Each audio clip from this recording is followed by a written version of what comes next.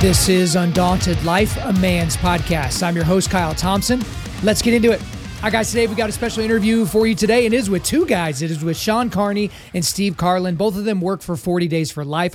40 Days for Life is an international anti-abortion organization that campaigns against baby murder in more than 60 countries. So SHAWN CARNEY is the CEO and president of 40 Days for Life, and he is also the co-founder. He helped co-found the organization back in 2004, and he's written now 4 best-selling books, and he was depicted in the pro-life movie Unplanned. I actually did an entire episode on that movie and that book back on episode 70 of this podcast. And then Steve KARLEN is a campaign director for 40 Days for Life. He's an author and a co-host of the 40 Days for Life podcast. Both of these guys are sought-after pro-life speakers, and they're actually co-authors of the new best-selling book called What to Say When, the complete new guide to discussing abortion, how to change minds and convert hearts in a brave new world. And the foreword by that book was written by Matt Walsh of the Daily Wire. Guys, this was a very good conversation because we got into a lot of specific topics in terms of abortion and a lot of arguments in terms of abortion. I've made reference to their arguments before on this podcast when I talked about how to destroy a lot of pro-abortion arguments. We get into some things that we didn't have a whole lot of time for, but we got into in vitro fertilization.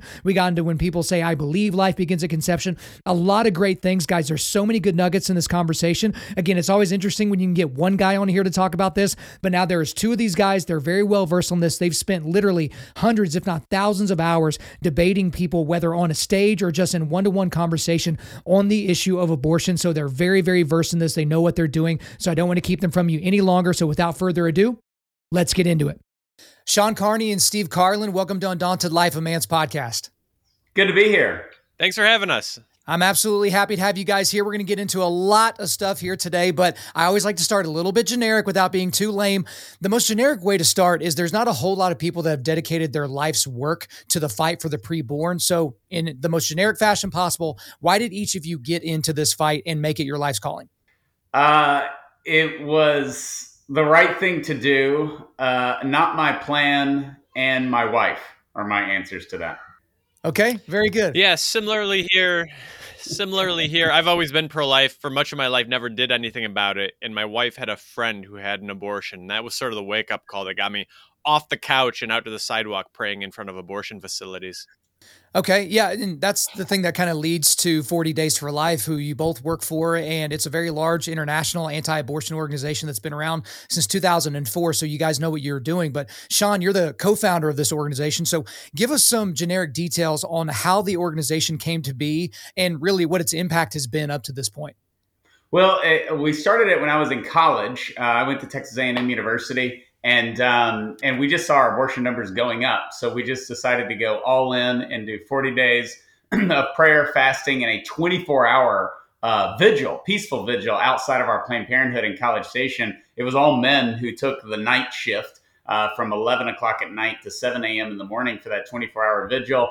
And then in 2007, following that 2004 campaign, we saw so many cities wanting to do 40 Days for Life. So we launched it as a national effort in 2007, and we do 2 campaigns a year, the fall and in the spring during the season of Lent. And it's just exploded and gone from a College Station, 1 city, to 1,000 cities in 65 different countries. And we now have over 1 million volunteers worldwide. This past fall campaign, we had 612 cities doing 40 Days for Life all at once, and that was a record for us. That's incredible. So Steve, for you, obviously you weren't there at the founding, but what was it that kind of brought you to 40 Days for Life? Well, as I mentioned, it was a personal encounter, my wife's friend who had an abortion. So I got involved in 40 Days for Life, and one thing led to another, and I was leading as a volunteer the local 40 Days for Life effort here in Madison, Wisconsin, where I live. And I got through that first 40-day vigil praying in front of the abortion facility and was asked to take over leadership of the next year's campaign. And before I knew it, my alma mater, the University of Wisconsin, was revealed to be secretly plotting to be in the process of opening up a late-term abortion facility right on the heart of our college campus. We're talking about abortions that are so gruesome that the only countries on the planet that allow them are countries like the U.S., Canada, Vietnam, China, and North Korea. And so this was a situation where we're realizing, hey, it's a human rights list where we are right in between China and North Korea. That's not a good list to be on. No. And so we ended up fighting it. By the grace of God, it took us a year and a half, but we prevented that late-term abortion facility from ever opening. And so that kind of just got me deeper and deeper involved as I saw how the Lord responds very actively and very powerfully to prayer. Absolutely. And so for you guys as well, you're obviously very versed on the numbers about abortion, but that's one thing that whenever I get into this discussion with people, even if they're inside the church, they don't have the foggiest idea what the actual numbers of abortion are in the United States or even internationally. And I feel like the general public, again, even pro-lifers, they don't know any idea how insane the numbers are worldwide, like the sheer number of those. So could y'all give us a little bit of a breakdown as to the numbers in the United States, but also worldwide when it comes to abortion? Yeah, when you mention like people in the church or they don't know, I think it's always good to start off by saying we've never done this, and we meaning mankind. Mankind has never dehumanized a segment of our population in 95% of the countries around the world and funded it with most of the governments around the world. So there's never been a Holocaust or a genocide like this. There are 2,500 abortions a day in the United States alone. But the big number to remember is that there are 56 million abortions around the world every year. And that's the number where people are like, you have to be making that up. And don't we wish we were? But we've never done that before. The world has crashed down on certain countries, certain cults, where persecution has led to slaughter. And here, particularly in the United States, it is Abraham Lincoln's greatest fear, that it's not an external threat to our democracy, but internally. And most countries, all but 7 around the world, are participating in it. And it's not because of the color of the baby's skin. It's not because of their religion.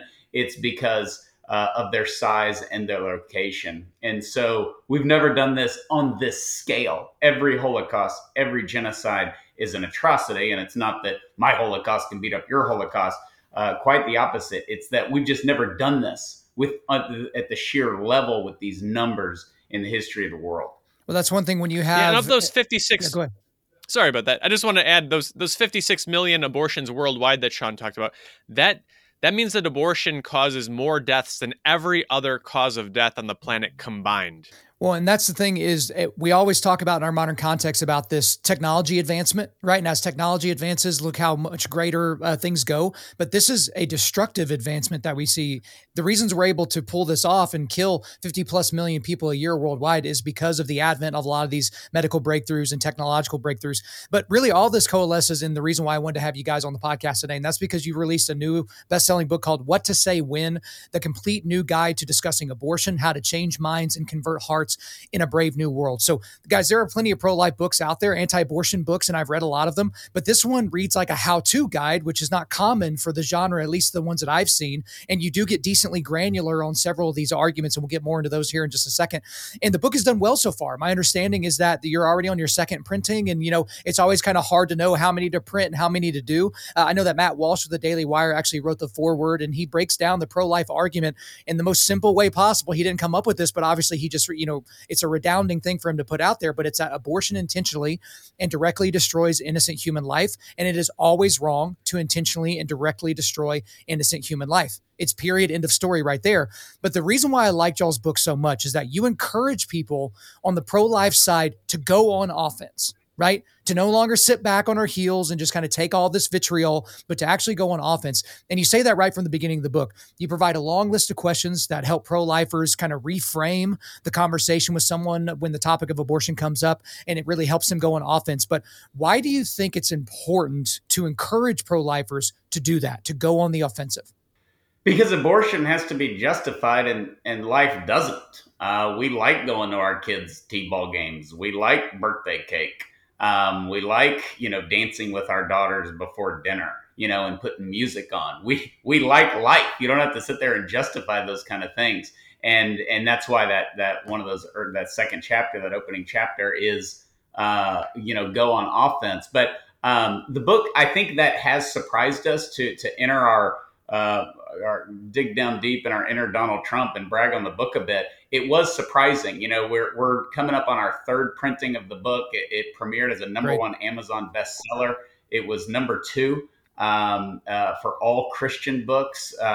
Number 3 was C.S. Lewis's Mere Christianity, which if you haven't read, I'm pretty sure I've heard of that one. Yeah. Read that one before our book, by the way. But on a secular standpoint, that surprised us.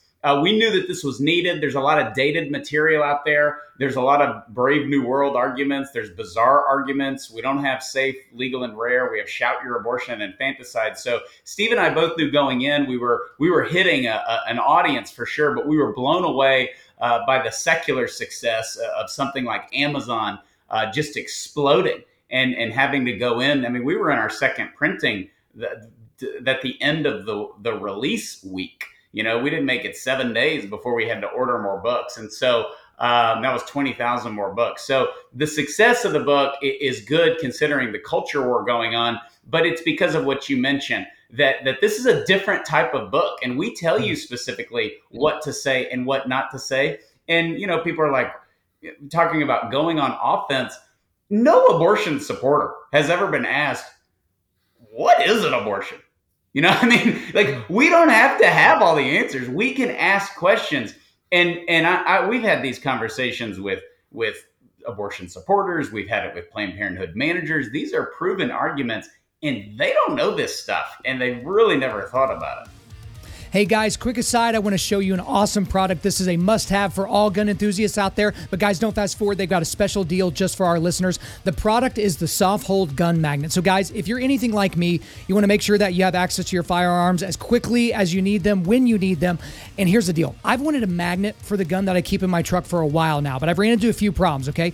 Some of the magnets on these other products on the market, they're just too weak. And so you're on a bumpy road and then your gun falls off at your feet, which is not a great feeling.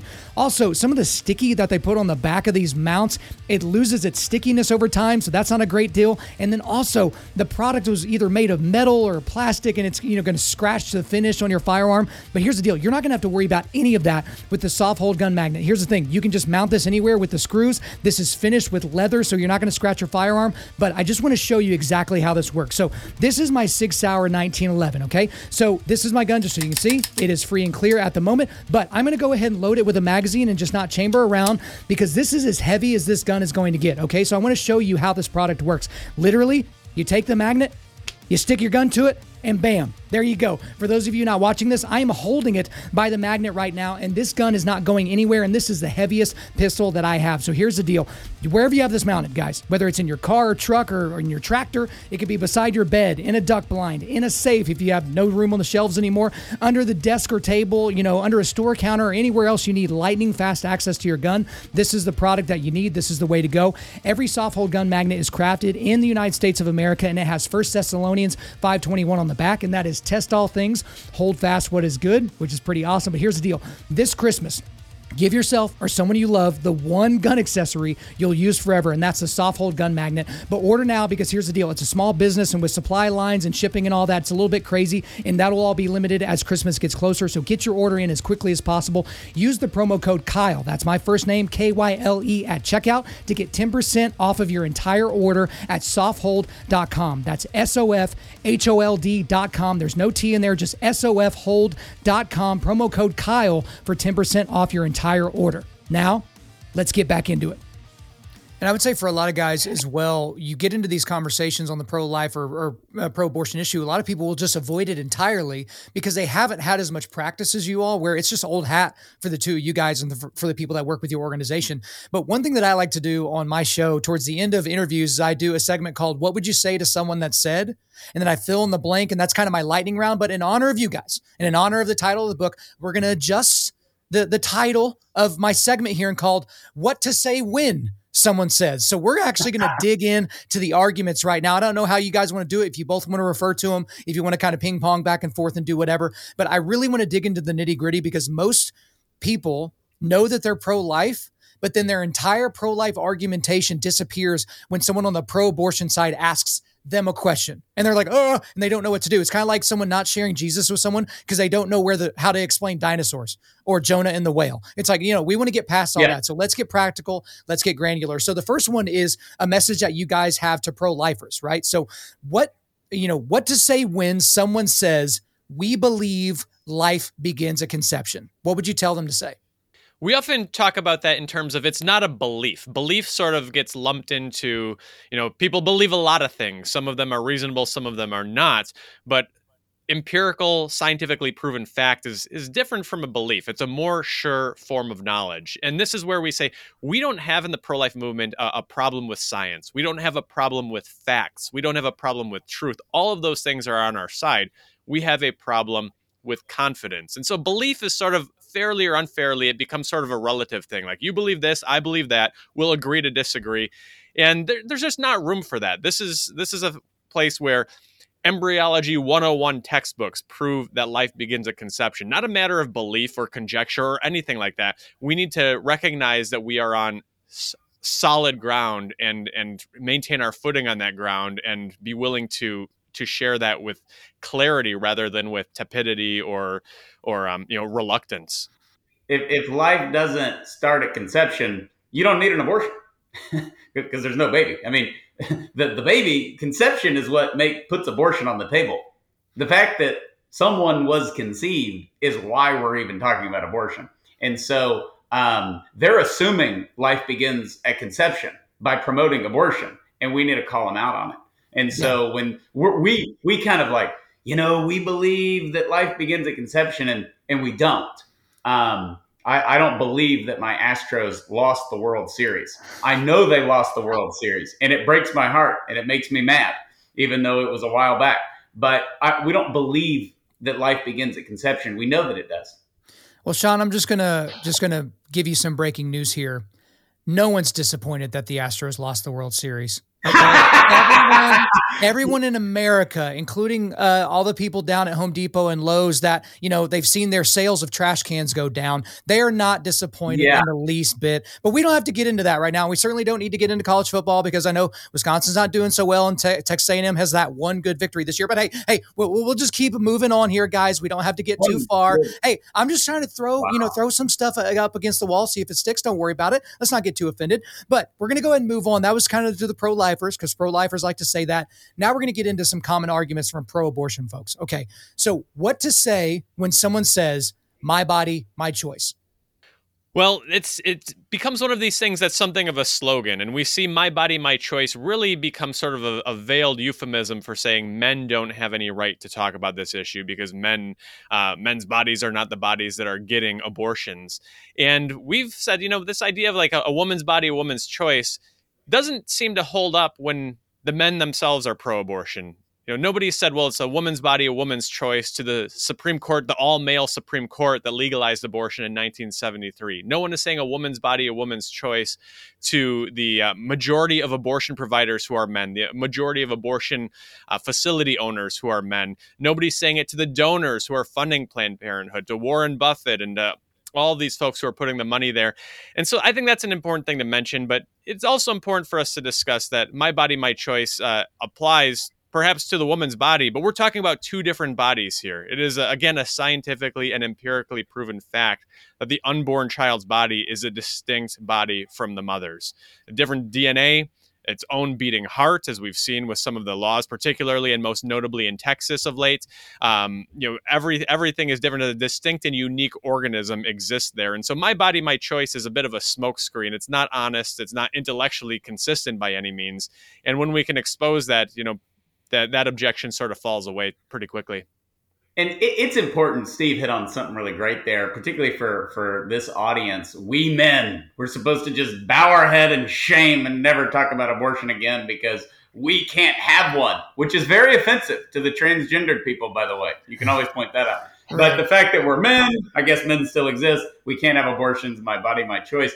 That's all BS.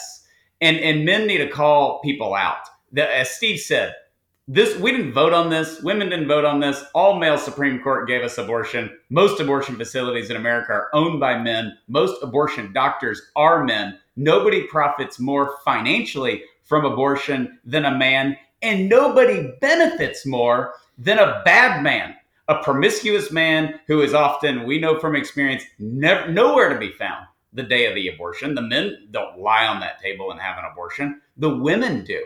And men are nowhere to be found, which is why often women feel the only option is to have an abortion. The women don't win.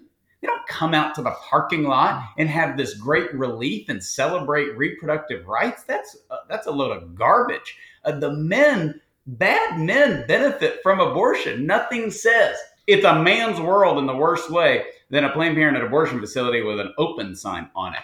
And so we need to own that and really sort of curse our own. Men haven't been shoved to the sidelines. We've sprinted there and built condos and said, hey, you do, whatever you do, I'll support it. It's your choice. It's your body. So that's the first way to just get rid of my body, my choice, as Steve pointed out. The other thing is to kind of back up and just think about that phrase. Like, is it true? I got to wear a seatbelt, and I live in Texas, the greatest state, the freest state in the world. We can't really do whatever we want with our bodies all the time. We can't go streaking. We can't get drunk in public and walk around.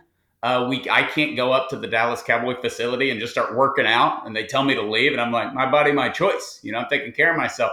It doesn't apply to anything. It's a made up phrase. It's the most common phrase. We hit it hard in the book, but it's a great confidence builder because it's the same as, don't have a uterus, no uterus, no opinion. Mm-hmm. All that garbage. They're just, it's really a softball for us in a dialogue. That's why in the book we push so hard that we have got to be respectful. We have got to be loving, because the power of our arguments is overwhelming. And I would say a little silly, where we don't we just can't do whatever we want with our bodies. You're just trashing the Astros.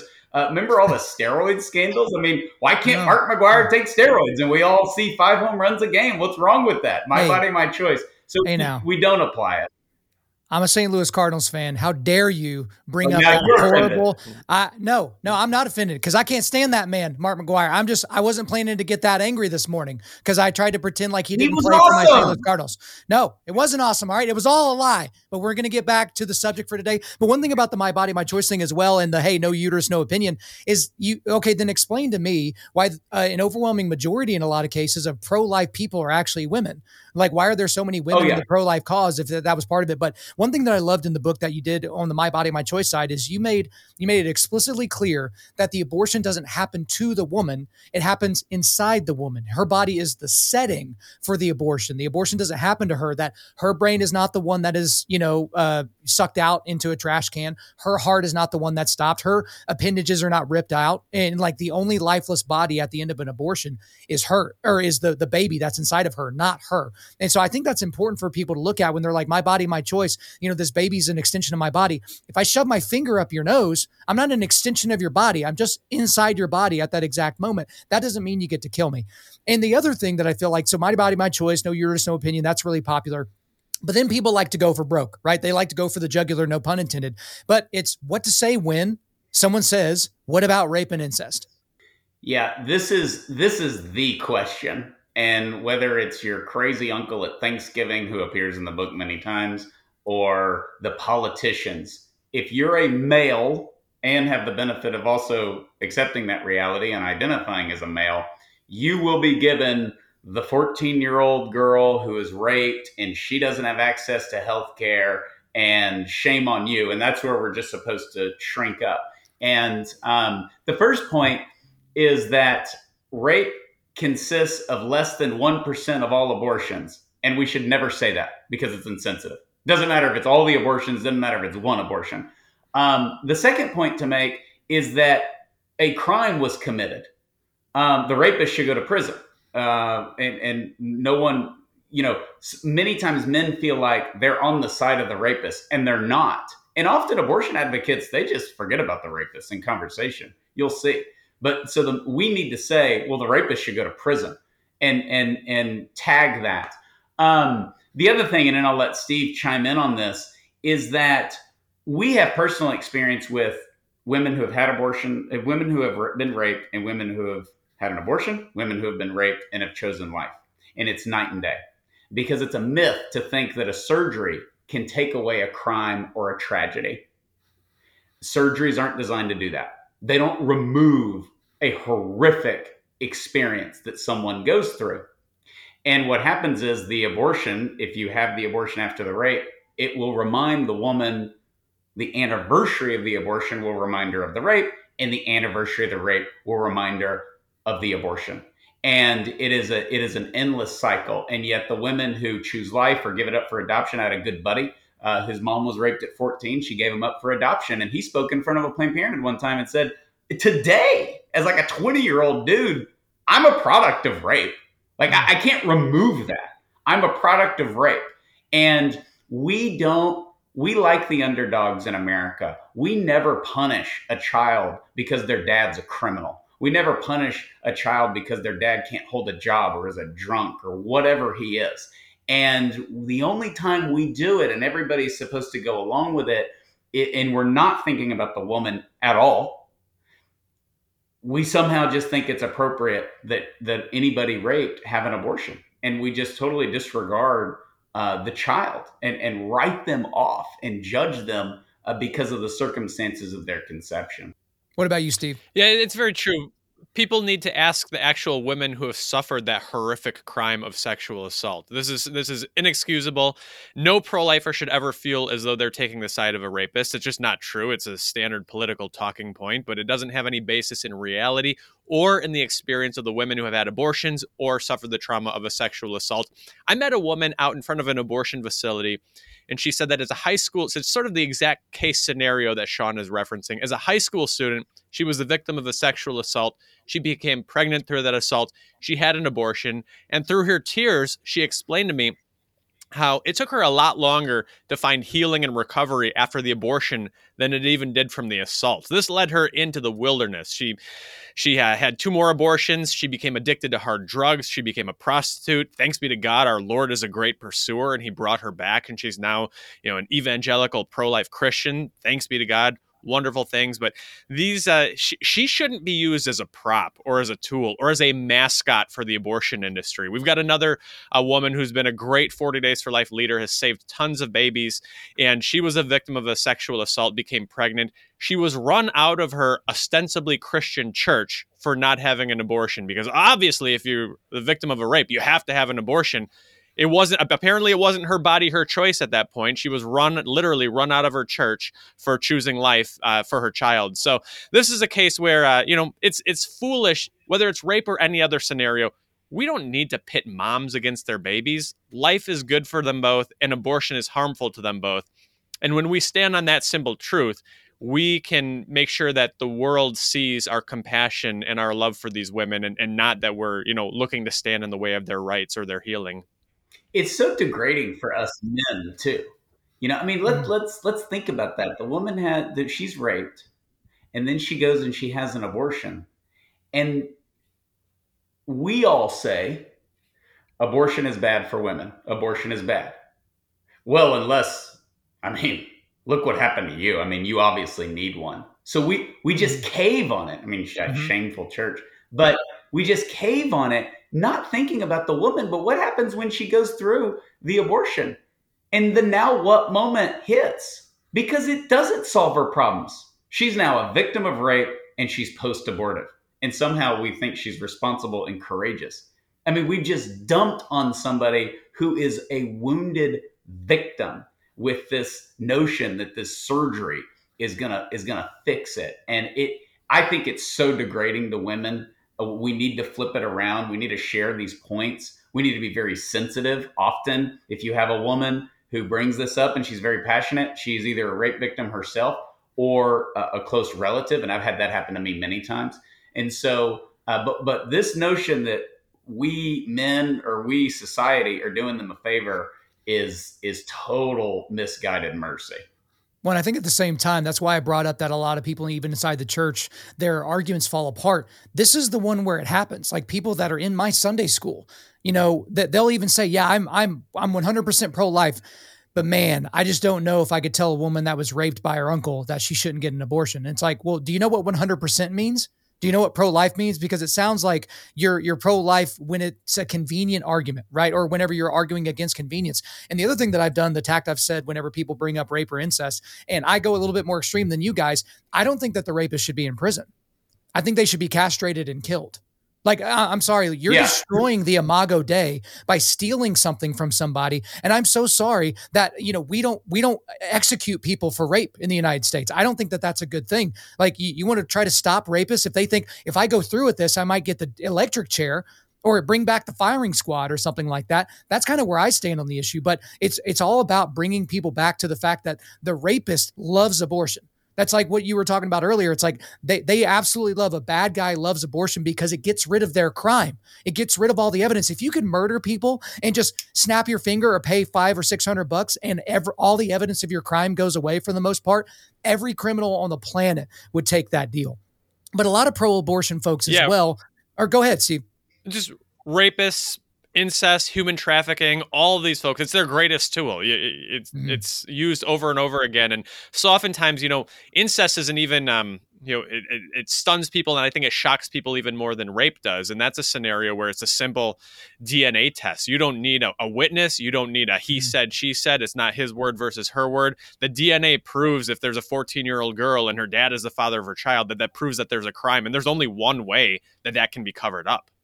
Absolutely. And I think that that's a thing that people give short shrift to, or they don't really consider that, especially when they're about to enter into a conversation about this topic. But another thing that pro-abortion folks bring up that they absolutely love to bring up, and so I want to know what to say when someone says the fetus might be a human being, but it's not a person. And so you'll get people to where it's like, okay, I agree with 95% of biologists on the planet and every geneticist and every person that knows anything about, biological textbook that yes, it's a human being. Yes, it's human living tissue. Great. You've wore me down, but it's just not a person. What do you say when that happens? I think it's a great opportunity, as Sean mentioned before, to ask people questions. Nobody wants to listen to someone else talk. We want to exert our own opinion. And so that's why asking questions can be so effective. Okay, well, then what is a person? When does personhood begin? How does it begin? What is so magical about the birth canal that on one side of it, you're not a person, on the other side, you are? And sometimes you ask these questions and you don't even need to make the case. As the people try to answer and they hear out loud the insane point of view that they are putting into words, sometimes they convert themselves in the process. And we don't believe that. And neither does the guy or girl who brings that up. It's not a person. Okay.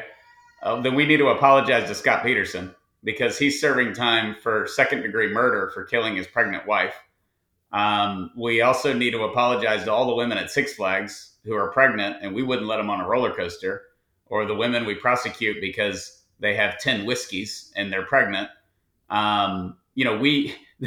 We legally protect the unborn. We do surgeries on unborn children. It's amazing what we can do. When somebody says, okay, it's a human being, but not a person, you can just say, neither are you. Because we're biological human beings here. Well, who decides if they're a person? I do, So it's just kind of like, it's part of the dehumanization. Nazi Germany, Nazi law did it to the Jews. They're not people. All of these things, we did it to blacks in our country. All of the dehumanization you see around the world takes away personhood, which is just kind of made up. You're conceived and you're a human being, you're a fetal human, you're a human fetus, whatever it is, you're human and you exist and you're a person. And so, when it's hard to kill a person, but if you're just killing something, it's a lot easier. Well, and the same thing goes with people. You don't get announcements in the mail for random clumps of cells parties. You don't go to a random clump of cells party to celebrate that. You don't ask someone, how is that random clump of cells doing right now? My wife is pregnant right now. I've never thought to ask her that. Maybe it's because we innately know what's growing inside of her is not going to end up being, it's not a question mark. as to what's coming out. Is it going to be a ficus? Is it going to be a Volkswagen? Is it going to be a water bottle? We know that it's a human baby in there, but again, the location is what gets people all out of whack whenever they go into these arguments. But another thing that people talk about, and you kind of alluded to it a little bit there, Shawn, is what to say when someone says, what about when the abortion is necessary to save the life of the mother? I mean, that question in and of itself is a little bit ignorant as to kind of where we've come to in our modern context when it comes to medicine and what we're able to do. We can even take a womb out of a woman's body, do surgery on the woman and put the womb back and stitch her back up, and the baby can keep developing. But what do you say to people when they bring that up? This is such an important one because as controversial as you mentioned the rape issue being, where there's good pro-life Christian people are like, okay, but I couldn't tell a woman who's been raped. This takes that and puts it on steroids, the steroids that Shawn was talking about in baseball before. This puts it on steroids because it's like, well, isn't it pro-life to allow a woman who's going to die from her pregnancy to have an abortion? Wouldn't that be the pro-life thing to do? Save the life that's already here. Well, okay, both lives are here, but let's get beyond that.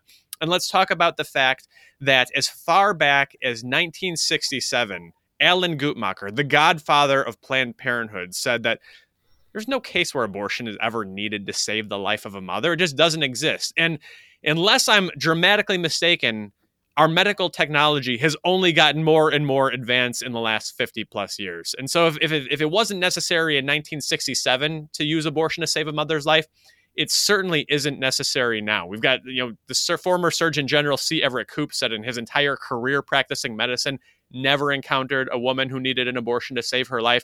We've got Dr. Tony Levatino, who did thousands upon thousands upon thousands of abortions, said that many of them he justified by saying it was necessary to save the life of the mother. How many abortions of those abortions did he actually need to do to save the mother's life?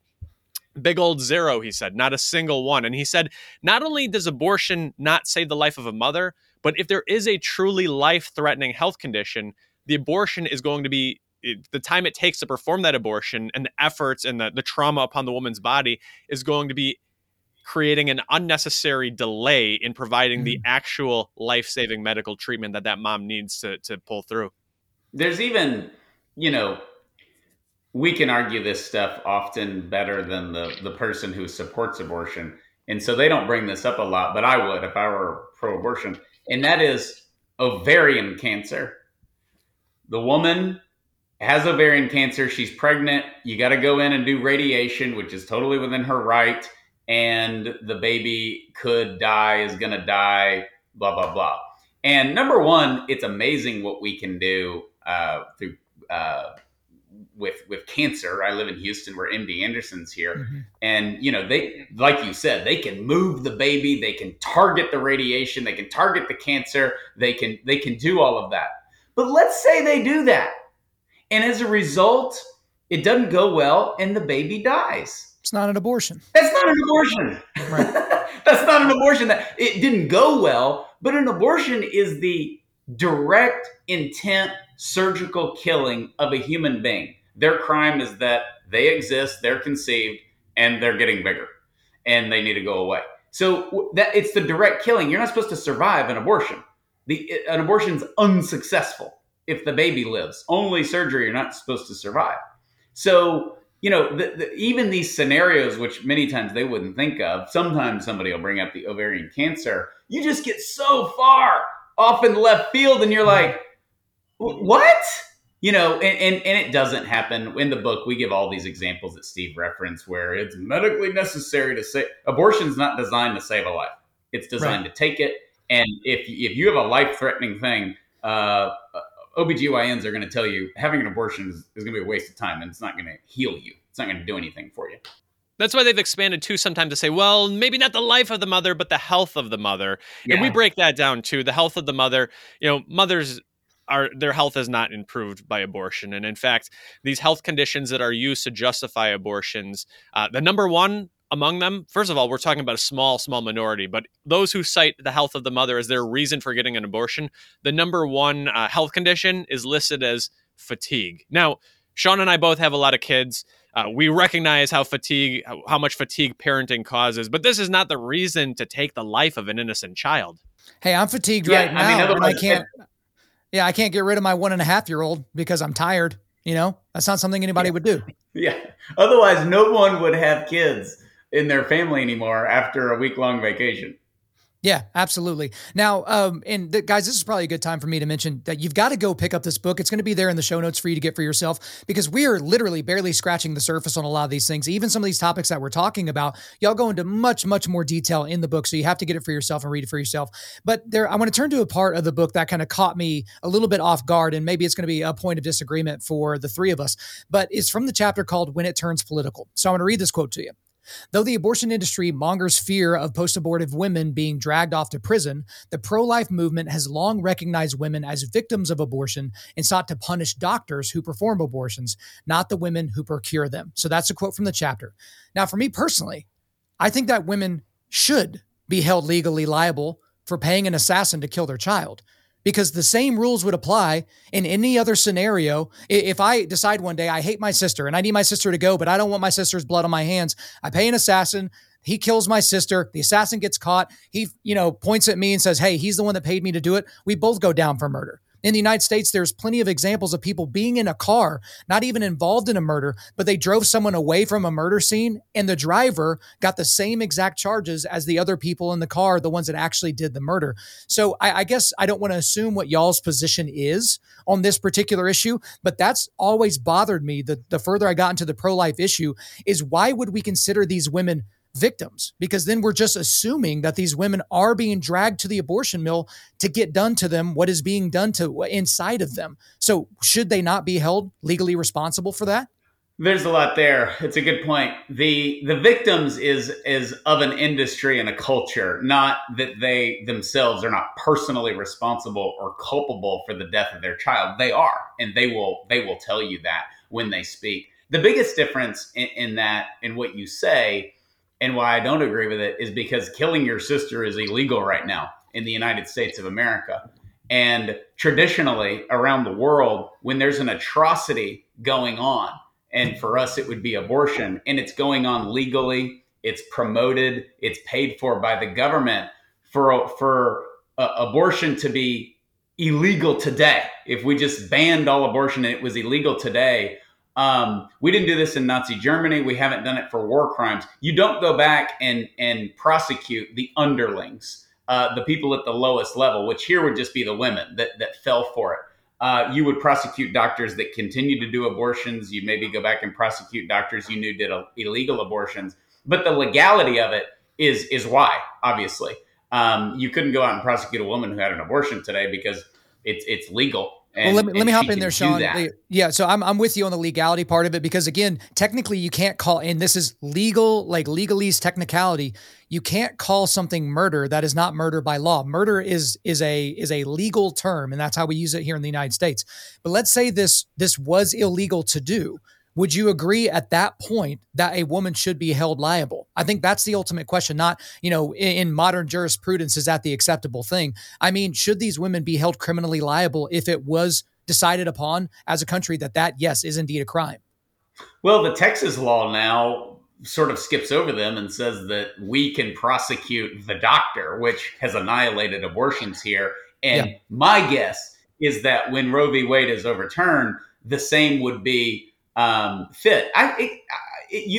This applies to a lot of things. Unlike a lot of the pro-abortion arguments, there's a lot of people that use drugs that never get prosecuted because the dealer gets prosecuted. So on that one, I will say I don't know, because I'd have to look at criminal precedent for other things, whether she should be held. I mean, it's going to be a case. Is it her 10th abortion? Is it her 10th illegal abortion? Is it her first? I think circumstances do come into that of whether you prosecute her, much like we do for many other crimes. And that's the point, is that once abortion is made illegal, there will be precedent, and we will have those comparisons. And I do trust our justice system to figure that out. And sometimes you get a drug dealer that gets, 6 months community service, and sometimes they go to the penitentiary for 20 years for a lesser crime. But at least there's precedent. And we have no precedent with abortion. The doctors, no doubt, they would be practicing medicine illegally. and they should be prosecuted and sent to prison for sure. Yeah, I think to commit a crime, you have to know that you're doing something wrong. And we've got 5 decades now of women being sort of brainwashed and our society being brainwashed with this idea that it's not a baby, it's a clump of cells, a product of conception, any of those terms that you've used before. And so there's got to be knowledge. And some of this gets back to what we talked about before, which is that men, selfish men, bad men are the biggest winners of abortion. There is this isn't coming from a pro-life or a Christian news source. There is peer-reviewed medical research that shows that about 2/3 of women who have abortions are significantly pressured, even coerced into having those abortions. And I think that's a mitigating factor that needs to be taken into consideration. Hey, and to dig down on your point, under your scenario, and I could see this, and maybe this will play out, but under your scenario, okay, you'd prosecute the woman, but it wouldn't stop there. Did the aunt know? Who drove her? Who paid for it? Did the cousin know? It's just like you have like a guy who's molesting children, and the wife knows, but she doesn't say anything. A lot of prosecutors will prosecute the wife or prosecute the aunt and uncle who knew. They'll give them 6 months. So that's why I say that's a hard answer, because we don't have any precedent, and I don't know how that would play out and how Roe v. Wade is overturned and how the states then enforced it would determine that. And I think, like a lot of crimes, it would be different state to state and jurisdiction to jurisdiction. Yeah, I think it's an important thing to think through, because let's say I knew somebody wanted to murder somebody. Just because I knew that they wanted to do something doesn't make me liable for the fact that they went and did it. The same thing is true that I would say, even to your point, Steve, is that ignorance of something. So you've heard about this, oh, I didn't know this was a crime in your city.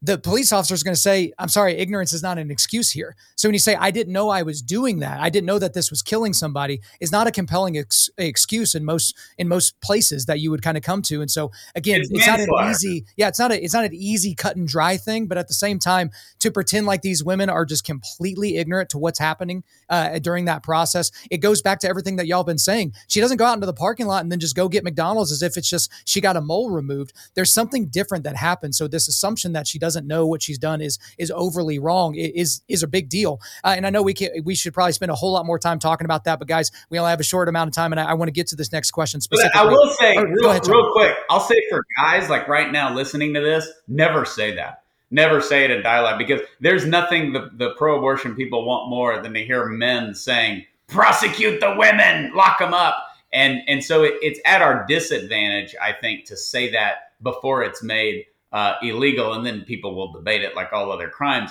But I think it hurts us big time if you go out and say, well, I think the woman should be prosecuted. I think the boyfriend should be prosecuted.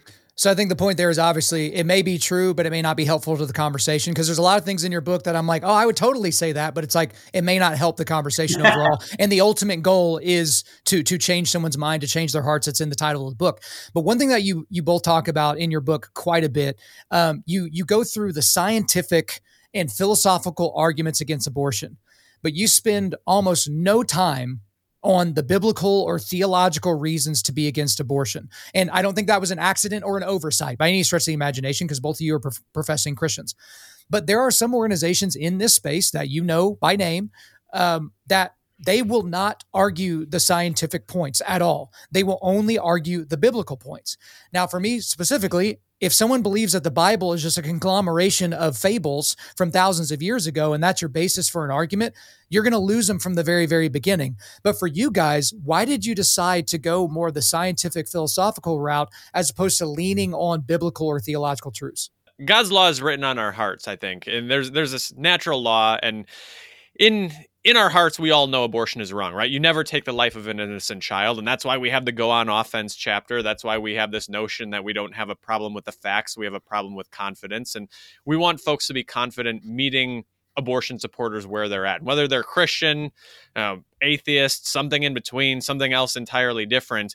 We think that God's law is universally written on the human heart, and that you don't necessarily, we make no bones about it. We're motivated by our love for God and our belief in Jesus Christ to go out and to make these points and to stand in front of abortion facilities. That's our motivation. But you don't necessarily even need to be a professing Christian to recognize that slaughtering an innocent child is not the right thing to do. Also, the book is designed to go based on what we know and not what people make up on a whim when they read scripture. And there's a lot of bad religion out there. And there's a lot of just Christian sects that, read a scripture and say, this is what it says to me. And it can be that the sky is green. And so we can't get into that. I can't prevent somebody from just making something up in their head and believing it to be true. But I can point to science, and I can point to reason, and I can point to law, and both eternal law and natural law. And I think that's assumed in the book. And we hit it hard in the closing chapter, as you know. We won't give it away. But the eternal consequences and the goodness that we can do by striving for sanctity and growing closer to Jesus Christ. But for the people that are out in the woods or in some ivory tower, and they're like, I believe it's God's will to have an abortion, there's very little we can do to prevent them from just making crap up out of thin air and believing it to be true. But I can tell them that they are supporting murder, and if that's their religious belief, I'll skip their Sunday donuts. Well, and at the same time, for me, here in a few weeks, I'm going to be teaching my Sunday school class, an adult Sunday school class, about the subject of abortion. And there are people that are concerned about topical discussions during Sunday school because it gets away from scripture, what they say. But whenever I have this conversation with people, I root it in scripture. I root it in the Imago Dei. I root it in the image of God being written on all of us and being written on us from the moment we're a one-celled zygote, right? When all of the stuff that makes us who we are eventually is right there at that moment as that one-celled zygote. However, I have to give people practical ways to push back darkness in the world, because that's why Undaunted Life is here, is to equip men to push back darkness. And if you are ill-equipped to go into a conversation because you have the wrong ammunition for the battle, that's an issue. And so that's what I'm trying to give to these people as we kind of move forward. And the Bible speaks one word, essentially, one name, and that's Jesus Christ. And so not one word of it supports abortion, because he didn't pop out of an acorn to save us from our sins. He chose the greatest event in history is the Annunciation. It's the most painted event in history. It's not the crucifixion. It's the Annunciation, the angel Gabriel declaring that God will come among us. And she says, be it done to me according to thy word. He went into the womb. Abortion is the perfect piece of art for the devil, because that which Christ came into the world to heal and save us from our sins is now statistically the most dangerous place in the world. And so the idea that abortion is not in the Bible is complete garbage. Well, yeah, I mean, hey, you can say the abortion's not in the Bible. Then I would ask you, can you find it in the Constitution for me? Because I don't think it's in there either. So guys, another thing that I got to in your book, because a lot of the stuff that I read in your book, it was incredibly important, but it wasn't like earth shattering for me because of stuff that I heard before, but I didn't hear it all in one place, right? So it was great to see all that information in one place where you could easily reference it. You could just thumb through it or, control F and find something. But y'all's section that you included on in vitro fertilization absolutely blew my mind. And it blew my mind because I love finding segments of the world or of subject matters that I don't know anything about. Right? I didn't even know how to spell in vitro fertilization out, right? I thought I had it all different in my head, but this hits close to home for me because I have very close family members that have used in vitro fertilization to become pregnant. Other very, very good friends that have used it to try and get pregnant unsuccessfully. But there was so much information about IVF that I didn't know anything about. And I can just assure you, no one in churches know anything about that as well. And I know we can't do a deep dive into all the scientific underlings and, tendrils that come out from IVF, but can you give our listeners an idea of what you covered in that section of the book? I think there's two main levels to the case that we make against IVF. The first is on a practical level. It is exceptionally deadly. In order to get one or sometimes two live births, they're producing numerous, a dozen or more embryos. And so some of them don't make it in the lab. Some of them are filtered out. Some of them are implanted. Of those that are implanted, oh boy, we got 5 or 6 or 7 babies here in the womb. We're going to need to what they call selectively reduce them down to 1 or 2.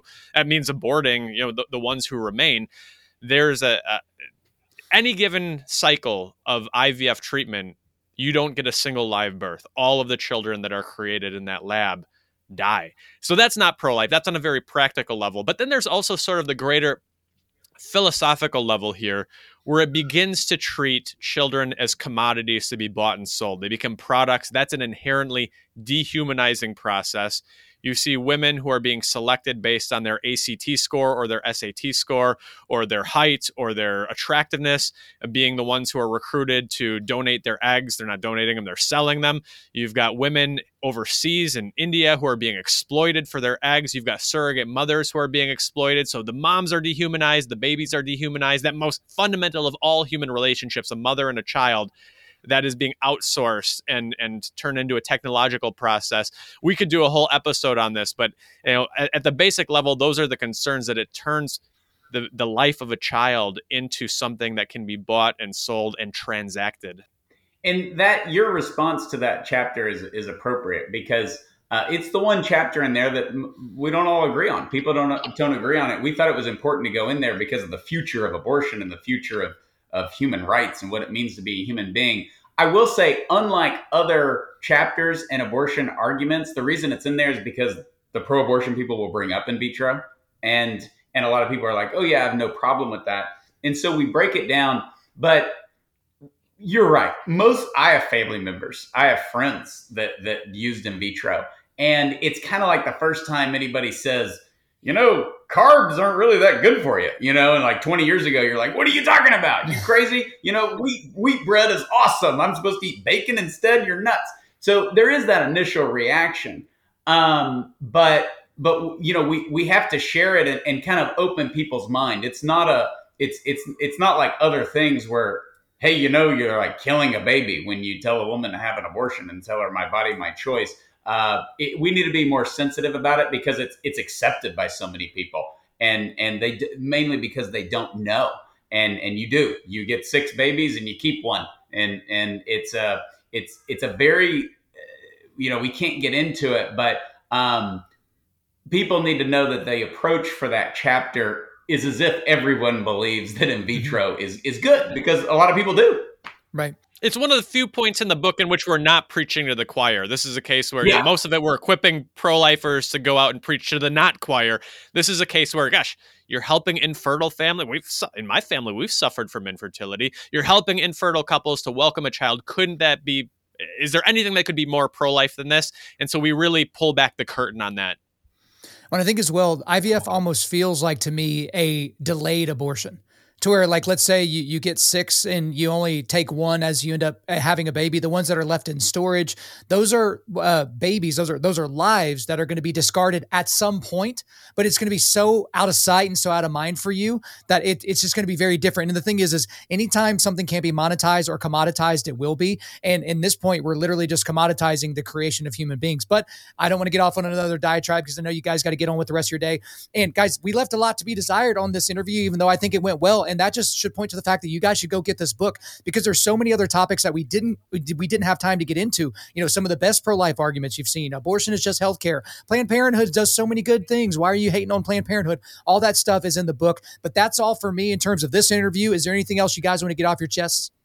No, I appreciate it. Keep up the great work. Christmas is coming up. The supply chain's backed up. All those boats are stuck off the harbor of California. We will not be sold out of what to say when copies. You get your cool 40 Days for Life patriotic camo hoodie for Christmas. Perfect. Hey guys, we're absolutely crushing it here. All of that will 100% be in the show notes. But Sean CARNEY and Steve KARLEN, thank you for coming on Undaunted Life, a Man's podcast. Thank y'all. There you go, guys. I hope you enjoyed my conversation with Sean CARNEY and Steve KARLEN. But before we let you go, we are going to do a quick resilience boost. At Undaunted Life, our mission is equipping men to push back darkness. And specifically, we do that by providing content like this podcast that helps you forge spiritual, mental, and physical resilience. So here are the links I've got for you today. I've got a link to the book that we talked about, What to Say When, the complete new guide to discussing abortion. I've also got a link to the 40 Days for Life website. There's a lot of great resources on that site. And a link to the episode that I did, episode 70, called Unplanned. And again, the soft hold gun magnet. If you use the promo code Kyle, you will get 10% off your order. Make sure you do that here very quickly so you can get your stuff before Christmas. All right, guys, thank you so much for listening to the podcast. We do appreciate it. Wherever you're listening to this, please subscribe, rate, and review. If you want me to come speak live at your event or on your podcast, just shoot me an email to info@undaunted.life. That's info@undaunted.life. Follow us on Instagram and TikTok and like us on Facebook. You can also check out our website for everything else, including how to donate to keep more content like this coming your way. Just go to www.undaunted.life. And we want to also thank the band August Burns Red for allowing us to use their music for our content. for our content rather. The music track on this podcast is their song Cutting the Ties, which is off their 10th anniversary re-recording of their album Leveler. The links are in the description. I'm your host, Kyle Thompson. Remember, keep pushing back darkness, keep forging spiritual, mental, and physical resilience, keep seeking the Lion of Judah.